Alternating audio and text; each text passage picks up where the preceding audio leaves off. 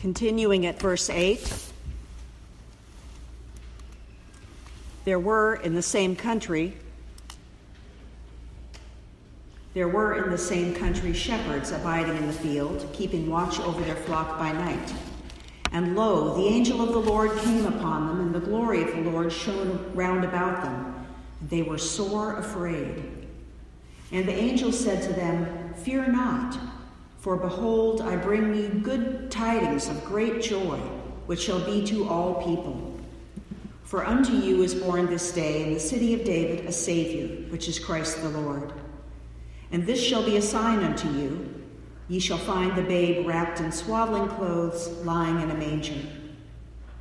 And suddenly there was with the angel a multitude of the heavenly host, praising God and saying, "Glory to God in the highest, and on earth peace, goodwill toward all." And it came to pass, as the angels were gone away from them into heaven, the shepherds said to one another, "Let us now go even unto Bethlehem, and see this thing which is come to pass, which the Lord hath made known unto us." And they came with haste, and found Mary and Joseph and the babe lying in a manger. And when they had seen it, they made known abroad the saying which was told them concerning this child. And all that heard it wondered at those things which were told them by the shepherds. But Mary kept all these things, and pondered them in her heart. And the shepherds returned, glorifying and praising God for all the things that they had heard and seen, as it was told unto them. We celebrate the written word of Scripture. We celebrate the living word, Christ among us. Please pray with me. May the words of my mouth and the meditations of all of our hearts be acceptable to you, O God, our rock and our Redeemer. Amen. Here's a Christmas challenge for you. Try to find a painting of the Nativity that's not sanitized. Almost all the paintings that I found show Mary and Joseph and everybody else very cleaned up. Mary and Joseph are well-dressed, calm, serene. They seem fully ready to play host and hostess to shepherds and magi. They don't look like terrified young parents with no mother-in-law or grandparents around to pitch in with their first child. They're always surrounded by cows and donkeys and sheep, but no one in these paintings seems to notice that these farm animals smell like farm animals. Most of us are here today because the Christmas story is familiar and comforting. We're used to the paintings and carols that surround the story with a rosy hue.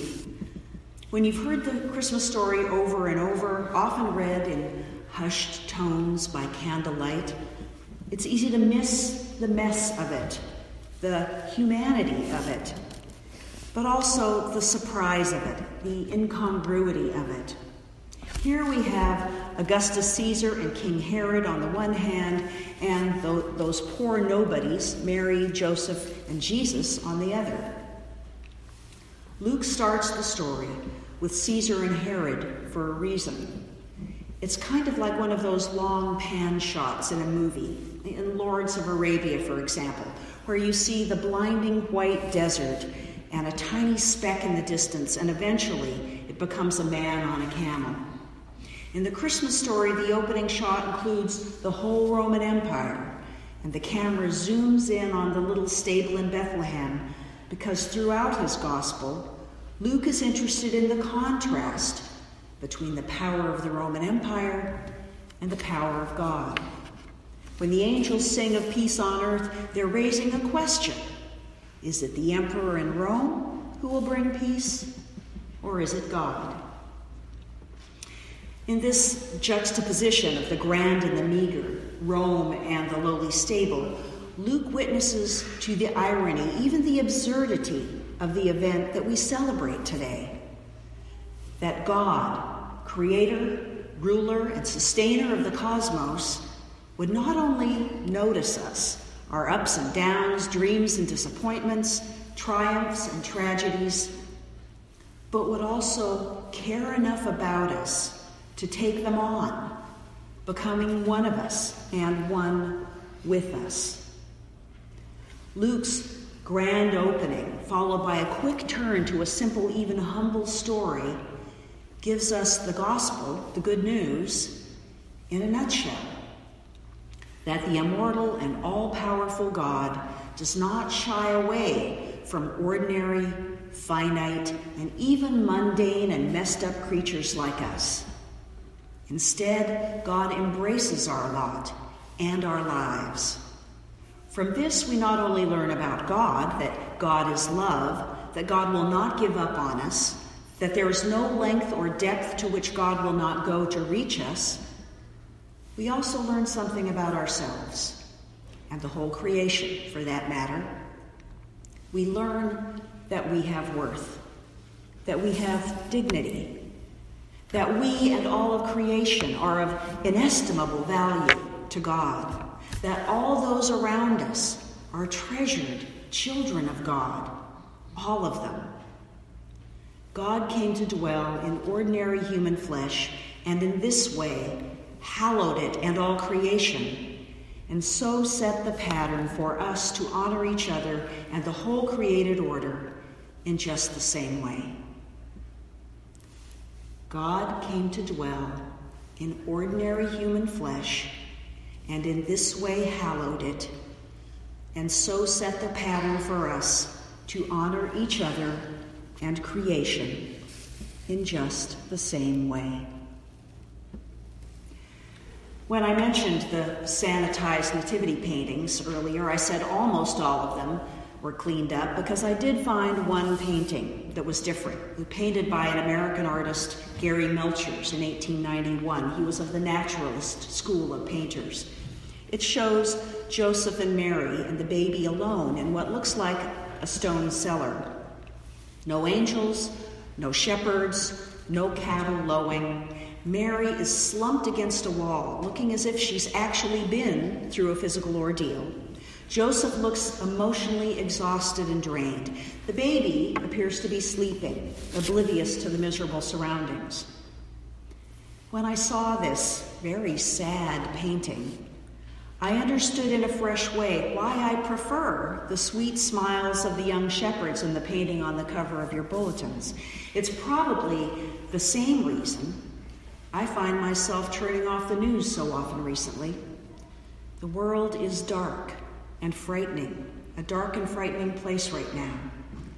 And a little Christmas cheer would go a long way. I've had the song "We Need a Little Christmas" stuck in my head the past few weeks because, my friends, we do need a little Christmas, and we need it, as the song says, right this very minute. But maybe, while we all need a break from the news every now and then, the Christmas we need isn't the sanitized, cleaned up version. Maybe we need this absurd and incongruous message that God comes to us in a vulnerable baby, born to poor, nobody parents in a Middle Eastern backwater village, in a stable surrounded by mess and bad smells with no crib for a bed. Maybe we need to remember that the first people to hear about it, those shepherds out on the hillside, are the kind of people that you'd never invite to dinner and you'd pray that your daughter wouldn't marry. Maybe we need to hear again that they were told, "Be not afraid." We need the reminder that they and us and everybody else in this messed up world are treasured children of God, and that God chooses to work through us anyway, through real people with real challenges.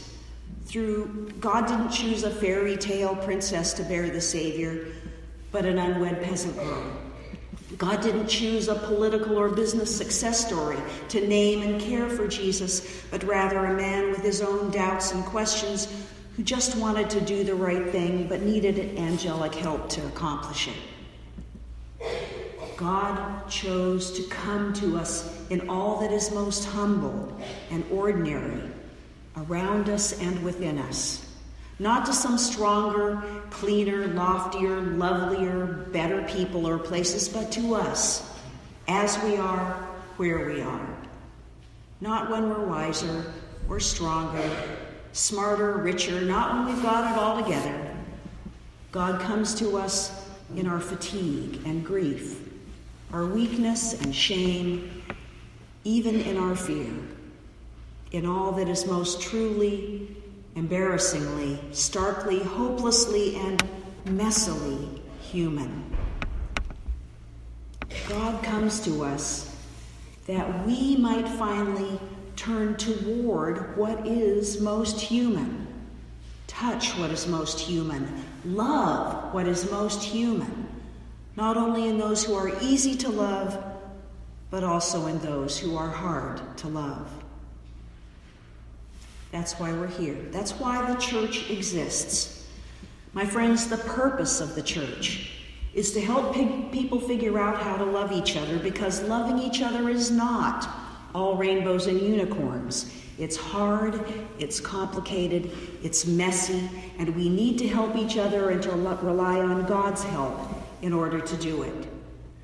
Many Sundays we conclude our children's sermon with a prayer that we call the pretzel prayer, because it has 3 parts, like a twisted pretzel has 3 parts. It's the simplest and the best prayer that I know. It goes, God, I love you. Help me to love others as you love me. As our associate pastor Diana Bell often says, it's all that simple and it's all that hard. But we trust that when we work on this together, when we follow Jesus together, when we teach each other how to love and practice loving together, we are more likely to come closer to what he would have us do and be. The prophet Isaiah says, the people who walked in darkness have seen a great light. We know the darkness, the fearful darkness, in which people have stopped believing that war will end, or that justice will come, or that a government will change, or that the church cares, or that what is broken can be healed. But when the world was dark, a child was born, the light of the world, and good news for all people who are in dire need of recalling that God comes and continues to come and continues to work through folks just like us. That is the mystery. That is the good news of Christmas. God's longing to love through and be loved in the most human of humans, in folks just like us. It was Christmas Eve in New York City at the Riverside Church, and the pews were packed. William Sloane Coffin was the pastor. It was his custom to preach after the children's Christmas pageant. That year, the role of the innkeeper in the pageant was played by Tim, a boy with Down syndrome.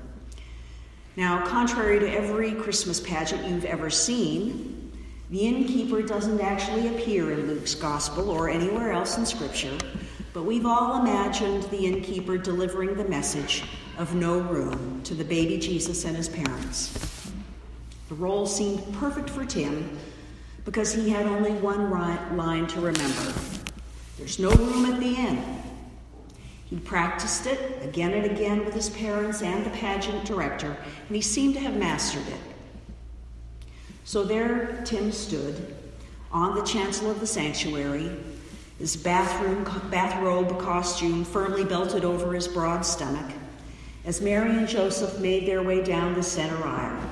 They reached the front of the church, they said their lines, and waited for his reply.